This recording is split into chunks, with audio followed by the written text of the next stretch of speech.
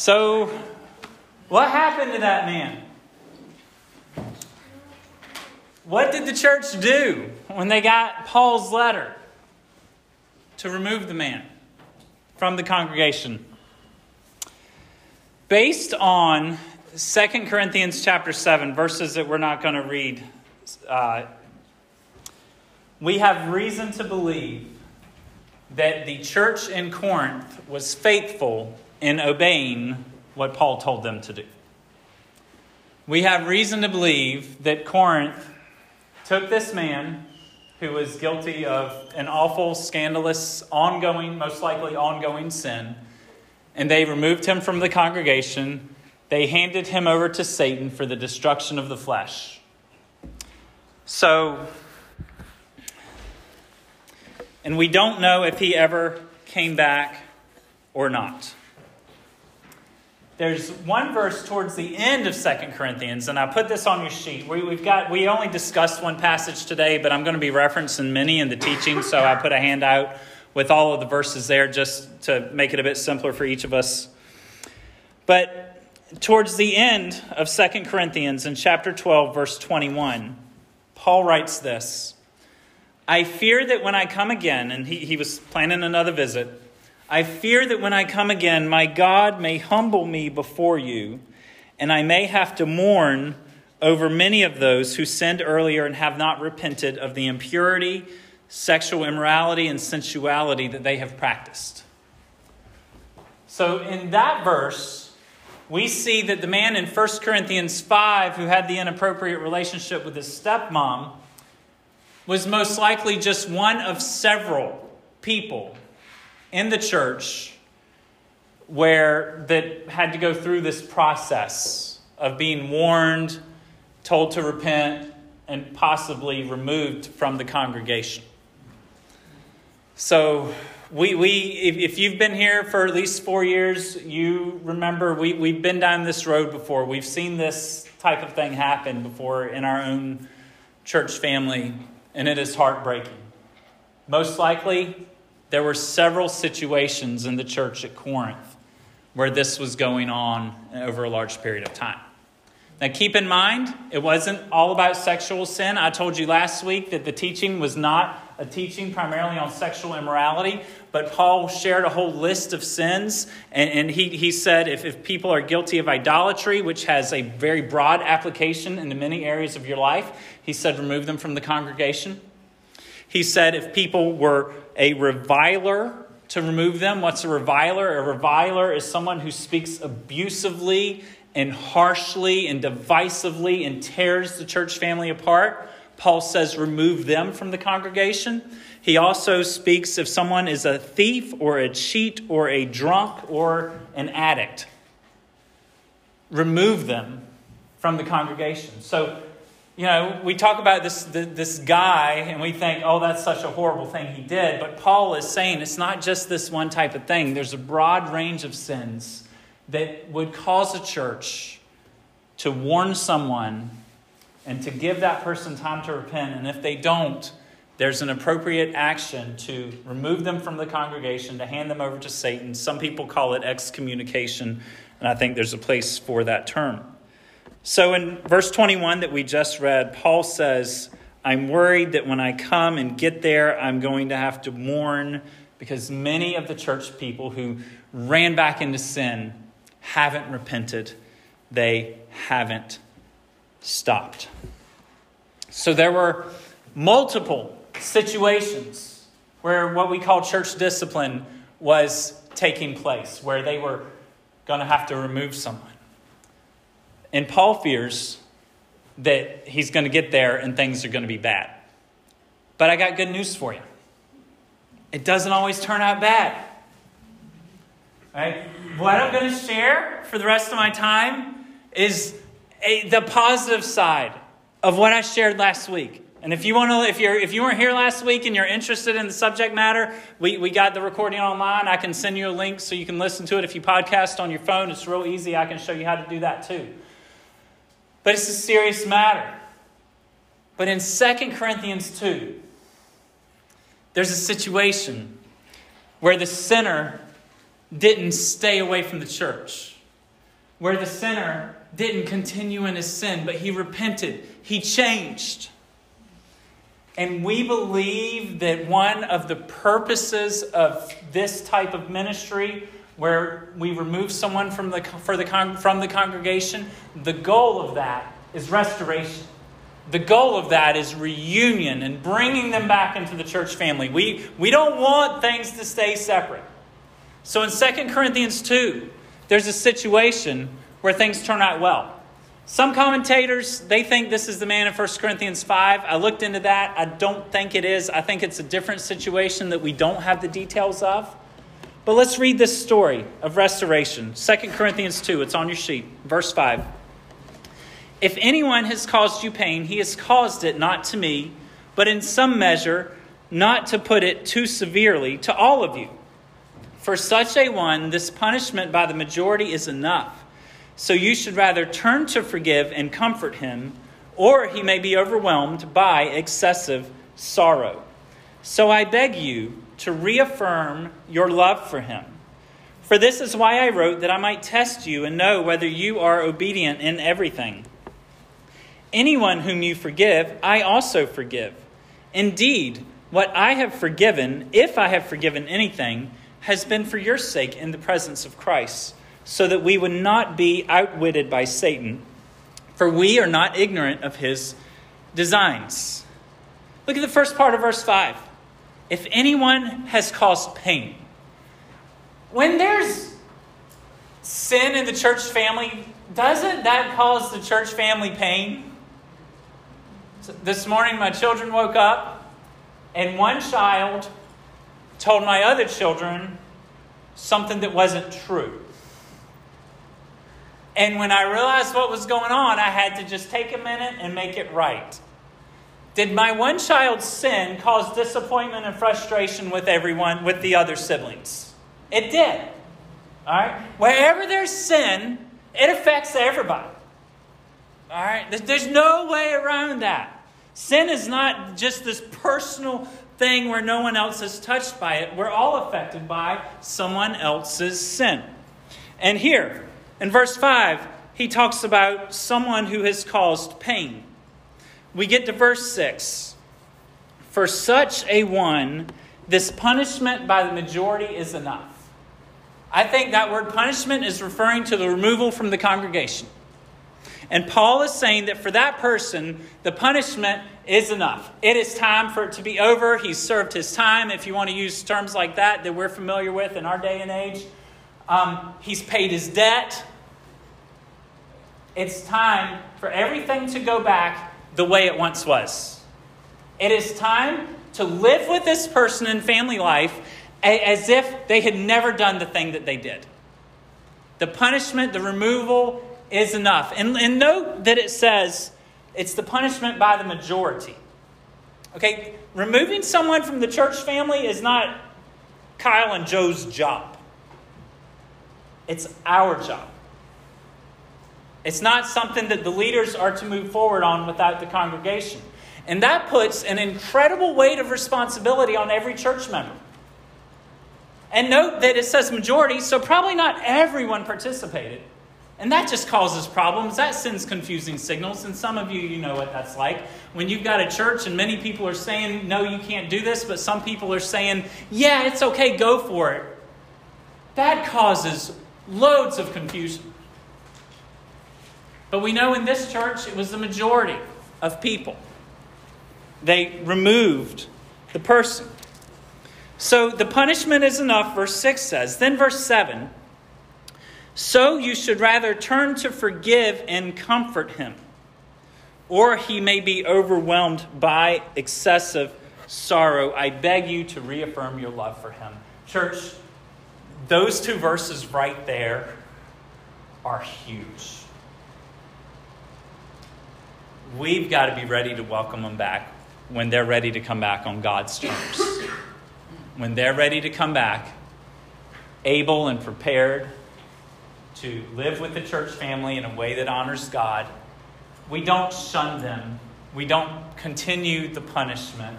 We don't say, no, you're not welcome, or what you did was so bad, you can never have a place here. No, we reaffirm our love for them, and we bring them back. And look at verse 11. You need to do this so that you're not outwitted by Satan, for we are not ignorant of his design. If you've got a bonfire, it's been burning a while, you've got hot coals on the bottom, right? If you stick a shovel in there and take some of those coals and throw them out to the side, how long are those coals going to stay hot by themselves? They're going to be extinguished. They're going to go away. And that's what happens when a man or woman of God is isolated from other believers. But if those coals stay on the burning hot fire with everyone else, how much more brightly are they going to burn? And how much longer are they going to burn? And Paul is saying to them, welcome that man back into the church family. Do not shun him. Do not be harsh with him. But welcome the repentant sinner back into the church so that we may not be outwitted by Satan. 2 other verses from Galatians 6 speak to this. It's on your sheet. Brothers, if anyone is caught in any transgression, that's another word for sin, you who are spiritual should restore him in a spirit of gentleness. Keep watch on yourself, lest you too be tempted. Bear one another's burdens and so fulfill the law of Christ. If and when we have to bring someone to we tell you publicly that someone is in sin and we have to consider removing them and warn them, you must know that it is our goal to restore them. And if it takes a week, that's all right. If it takes 10 years, then we're going to do it and wait for them for 10 years. I need to tell you a story about a man named Ron. Ron was a member at Sovereign Redeemer Community Church in Wake Forest. The pastor at this church, his name is Jason. I've known him for about 4 years. We've spent some time together. Our families have been together before. Jason is someone that mentors me to a degree. He's someone I can call when I need some wisdom from somebody. Well, a couple years back, he told me a story about a man named Ron who was a part of the church family. And about 4 years ago, maybe 5 years ago now, Ron's wife comes to Pastor Jason and says, Jason, my husband is doing some things he shouldn't be doing. And it turned out he was participating in illegal activity. So I don't know what the activity was. I've never asked. But we're just going to call it illegal activity. And law enforcement and the courts did get involved. He didn't serve much time if he served any. But Ron's wife said, Jason, my husband's doing this. So the elders of the church got law enforcement involved, and they also went to him with his wife and said, you can't do this if you're a Christian. Please come to God and change the way you're living. Ron didn't. Ron did not change. They had to remove him from the congregation. He was not permitted to participate in the ministry of the church, and they said publicly, we don't believe that Ron is a Christian. And this went on. Lasted about 3 years. So Ron's wife and children continued to come to the church faithfully. They were supportive of the church, and Ron continued to live with his family. Things get awkward in these situations, don't they? To complicate matters, around the time that Ron was being removed from the congregation, the pastor's daughter and Ron's son were falling in love. They're married now. They have 2 kids. So there was a wedding between Ron, the church-going, sinning, removed from the congregation, Ron's son, and the pastor's daughter. They now have 2 kids. Family gets involved in this stuff, right? This stuff's tricky. This stuff's complicated. What? No, I don't know who. I don't know what his role was in the church. I know he was an active member. That's all I know. So this is really tricky. This is really complex. Back in February or March, I called Jason. And just a few, I actually had questions about church documents. And he said, Kyle, do you remember the story about my son-in-law's dad? And I'm like, yeah. He said, I got to tell you what happened. He said, back in November, Ron's wife came up to me. And she said, have you talked to Ron? And he said, no. Why? What's going on? Something's happening. I don't know what it is, but I love it. He's not defensive anymore. He's like helping out around the house. He's kind. He's not yelling. He's not angry anymore. Something's going on with Ron. You need to call him. So Pastor Jason calls Ron. They get together. Ron is obviously different. Something is so unique.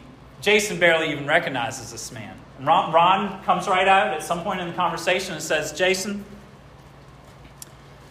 I was at church just because that's what I was supposed to do. I was double-minded. I had my life on the side. I did one thing Monday through Saturday, and that was obvious with the behavior, with my legal trouble and all that stuff.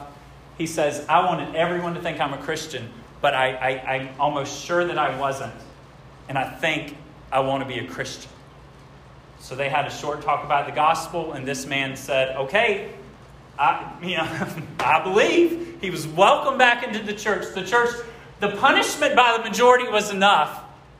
And they reaffirmed their love for him. Please come back. In the middle of this process, he requested to be baptized. He had been baptized years before, but he felt like he wasn't really a Christian when that happened. So he wanted to be baptized. They said, all right. It was a Thursday afternoon, Jason told me. This was in January of this year. On Thursday afternoon, they said, we're going to baptize Ron on Sunday morning. By this time, he was already back at the church. Everyone knew he was back. He'd been back for a few weeks. So they go to baptize him. Thursday, they plan to baptize him Sunday. Friday, they're looking at the weather report. Huge ice storm is coming Sunday morning. No way they're going to be able to meet and gather for that baptism. Friday night, several people from the church called every other member of the church, and they said, we are gathering Saturday night because we're not going to be able to get together Sunday morning. And we're going to do the exact same thing. We're going to have our Sunday service Saturday night, and that's just what they did. They gathered Saturday night. They had a dinner. They actually eat at this church every single week like we do. They got together. They had their dinner. And they had their worship gathering. And Ron was baptized and it iced up overnight. There's no way they would have met Sunday morning. But how huge is that in the life of a congregation? 3 to 4 years later, this man is welcomed back. This is restoration, and it is beautiful. This is the purpose of everything that I talked about last week. So, we've looked at the situation in Corinth. We've tried to figure out things about how the church responded and how this man responded. We've seen the call to restore. What I want to do is quickly look at the passage that we discussed. Call that the longest sermon intro you've ever heard. Okay, here's the sermon. It'll be shorter than usual. John chapter 20, verses 19 and 21. Jesus said to them, peace be with you. If Jesus showed up and said that to me, I'm like, I can take some of that. I can handle that. Yes, Lord, thank you very much for peace. Now, I briefly mentioned earlier that this was Easter Sunday. This was Sunday evening. Keep in mind what kind of week all these followers of Jesus had. They had been loyal to Jesus, following him from city to city for 3 years. They loved him dearly, and all of a sudden, their master, the one they were calling Lord and Christ, was executed as a common criminal Friday evening. Think their plans changed a little bit? And then that morning, there were reports that Jesus' body was not in the tomb. That's a problem, right? That was a problem for a lot of people, but it turns out for them and us, it was rather good news that he rose from the dead. Jesus had appeared to some of the women who were close to him, Mary Magdalene and a couple of other people. Some of the disciples had seen the empty tomb, but none of the 12 men who had been following him so closely, none of them had seen him yet. And they're in a locked door because they're afraid of the Jewish authorities. And at that time, the Jewish authorities and the law enforcement authorities were married together in a very corrupt fashion. They're scared to death. They're worried. A locked door, and Jesus says, "Peace be with you." He showed them his scars, and he said again, and they were glad. They realized, okay, this is Jesus. They'd had a rough week. Consider Peter. Thursday night, 3 to 4 days earlier, he had denied Jesus 3 times that he even knew Jesus. A little servant girl questioned him, put him on the stand and questioned him. And Peter lied and said, "No, I don't know this man." And he said he wouldn't do that. And he had promised that he would not do that. Imagine the shame that Peter was living with. And here Jesus says to all of them, "Peace be with you." Look in verse 21 at the end. "As the Father has sent me, even so I am sending you." Not only was Jesus offering peace and reconciliation, but he was restoring them. He was reminding them of his good plan for them. See, he had said all kinds of stuff about them and to them. He had said, "You guys are going to take my message and tell the whole world." He said, "You all are going to witness to me and to the things that I have been teaching." They, like us, have regret, fears, shame, and failure. Raise your hand if you have regrets, shame, fears, or failure in life. I've never said every head bowed, every hand raised, but I could almost do it right now.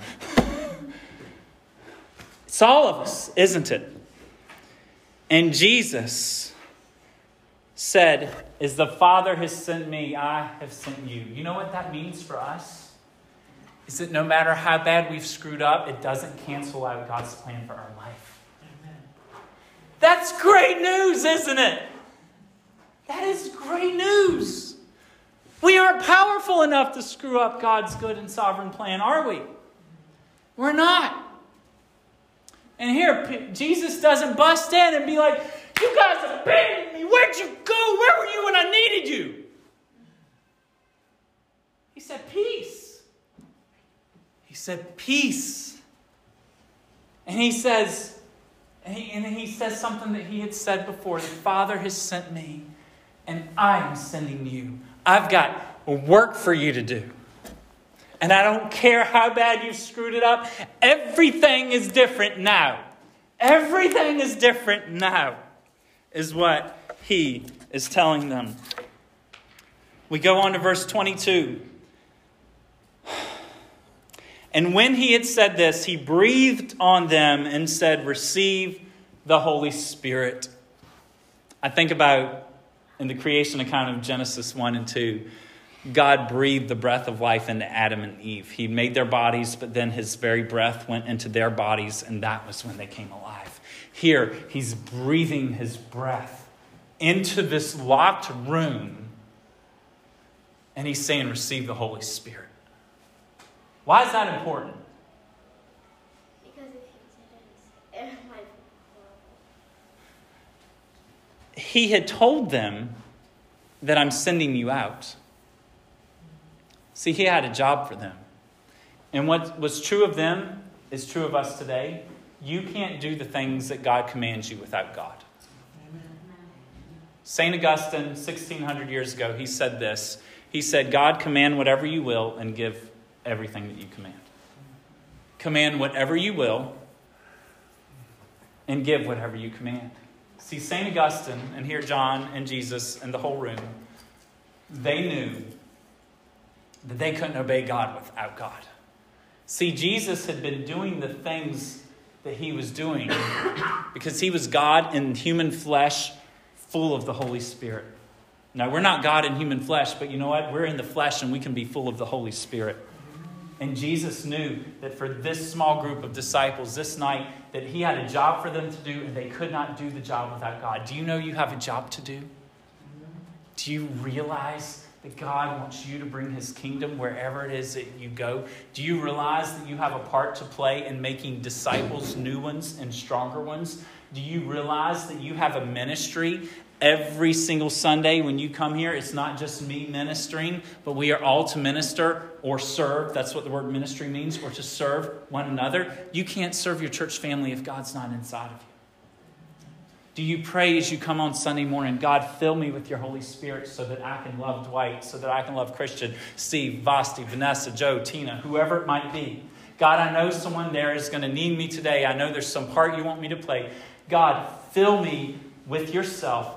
Fill me with the Holy Spirit so I can do what you have told me to do. And then we get to verse 23, last verse. And I confess, and this was true at our discussion table as well. Well, let me ask it like this. Does this verse just seem out of place to you? For years, this verse seemed out of place. And it's not as fuzzy after studying it all week as it had been even just 2 weeks ago. What's he talking about? If you forgive the sins of any, they are forgiven them. If you withhold forgiveness from any, it is withheld. Y'all remember a couple months ago, it was our second Sunday in the Ecclesia series. We looked at Matthew 16 and 18, and Jesus said, whatever you bind on earth will be loose, or will be bound in heaven. Whatever you loose on earth will be loosed in heaven. And we just kind of all look at that and we're like, what is Jesus talking about? This is really strange. Well, verse 23 is kind of like that. Here's why. In the original Greek that the New Testament was written in, sometimes it's impossible to translate something word for word. And this is one of those occasions. This literally means, and I'll read it 2 or 3 times, those whose sins you forgive have already been forgiven. Those whose sins you forgive have already been forgiven. Those whose sins you do not forgive have not been forgiven. Those whose sins you do not forgive have not been forgiven. All right, so what's this mean? John isn't telling us, well, let me read. God does not forgive men's sins because we decide to do so. Nor does he withhold forgiveness because we don't want them to be forgiven. But instead, we can announce forgiveness of sins. And we can also announce unforgiveness. I don't think that this verse has to do with, oh, Constance upset me, I better forgive her so that God will forgive me. Or Jean did this and I'm just going to stay away from her. This verse is not talking about that interpersonal forgiveness. I believe it's talking about the vertical forgiveness between us and God. And a majority of commentators say this as well. And trust me, I've read enough of them this week. I believe that what this is saying applies to restoring someone to come back into the church. I believe what this is saying is that if you see someone's life has been changed by God, if you see that they believe the gospel, then you can be the very voice of God and say to them, your sins are forgiven. It's very rarely we hear God speak audibly, isn't it? Isn't it good to have someone in the church family that knows you and loves you remind you of your forgiveness, especially if you just happen to be at your worst at that time? Now, the flip side of this verse, if you withhold forgiveness from any, it is withheld. That doesn't mean that you can prevent someone from having God forgive their sins. If you're up on your high horse or whatever, you say, you can't be forgiven by God. That doesn't mean God has to do what you say. Think about the man who was with his stepmom. You're removing him from the church. We go to him and we say, I'll call him Ron. Ron, I don't think you're a Christian. I don't think your sins are forgiven. I see no evidence of that in your life with all of your rebellion. I'm worried that you're on your way to hell. Would you please come to God? Would you please believe the gospel? Would you please repent and turn from your sin? And I think as God's people, there are certain occasions. This is not a normal everyday thing. But I think there are certain occasions where we speak to someone and we say, your sins are forgiven.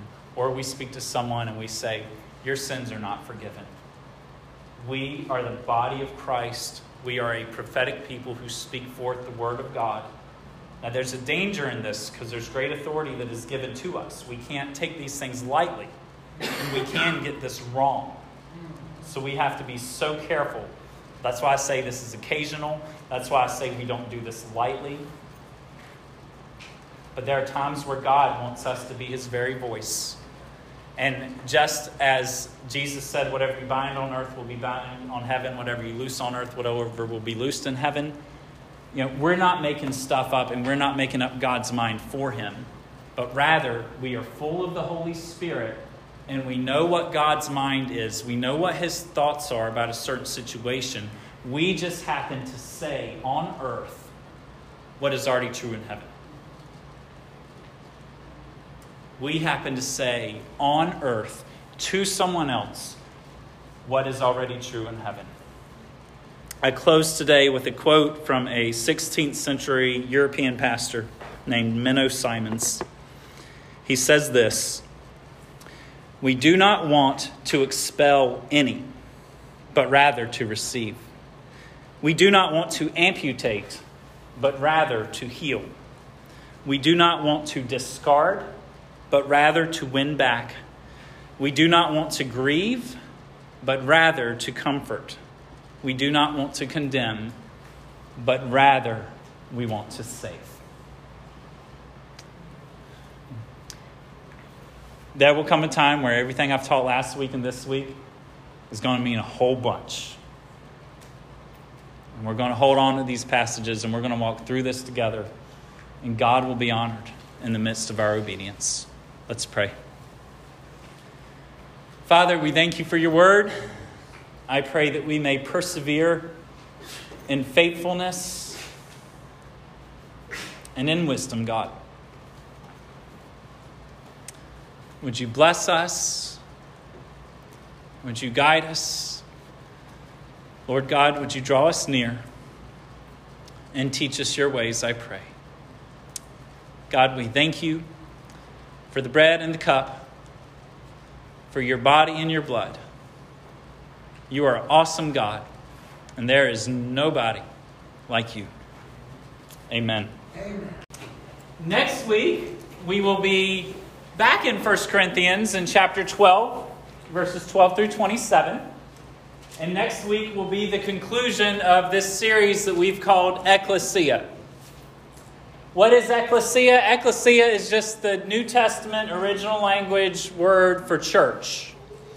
And so today is week 9. Next week is week 10. So we've spent 10 weeks looking at God's design, God's good plan for his church. It's beautiful. It is amazing. And God's love for his church is great. Awesome. So I've tried to define church. I've tried to look at church from different angles and to present different ideas to you that I believe are important for us in moving forward in the future. Let's revisit last week. Let's revisit last week. Anybody wonder what happened to that guy? Anybody wondering how the church responded to the letter that they got from Paul? If you weren't here last week, we were in one of those passages that church people don't talk about, but it's in the Bible, so we're not afraid of it. We're going to go for it, and that's what we did. Okay? God spoke to us, didn't he?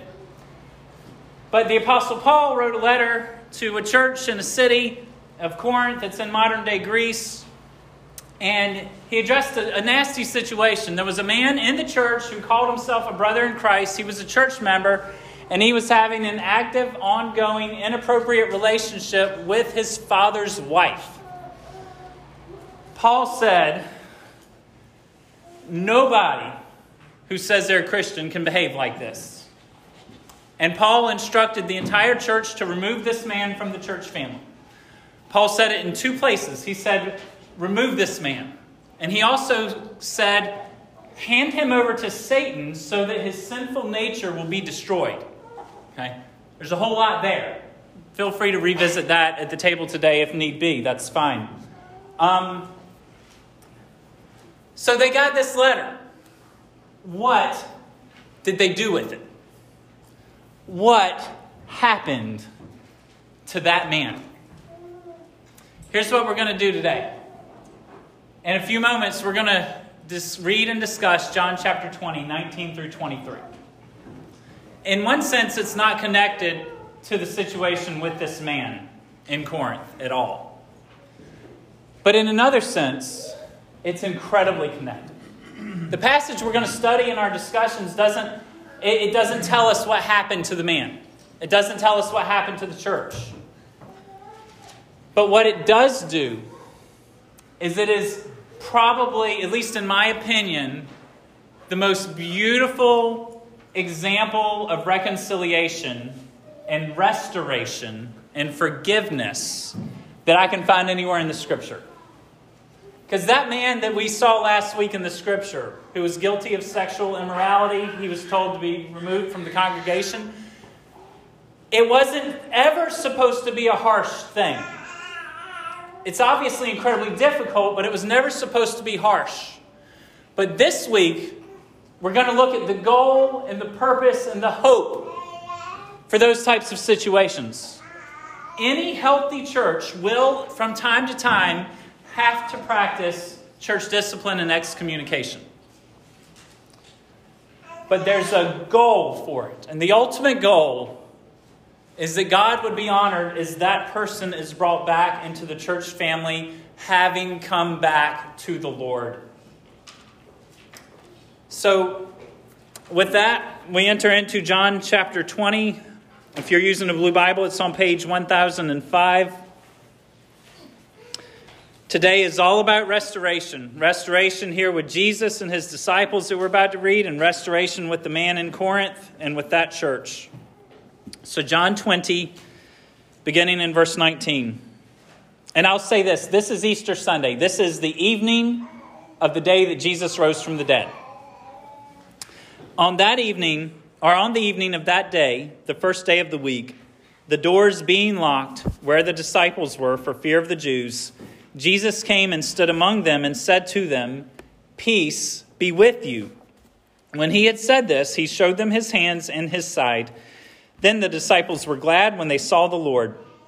Jesus said to them again, "Peace be with you. As the Father has sent me, even so I am sending you."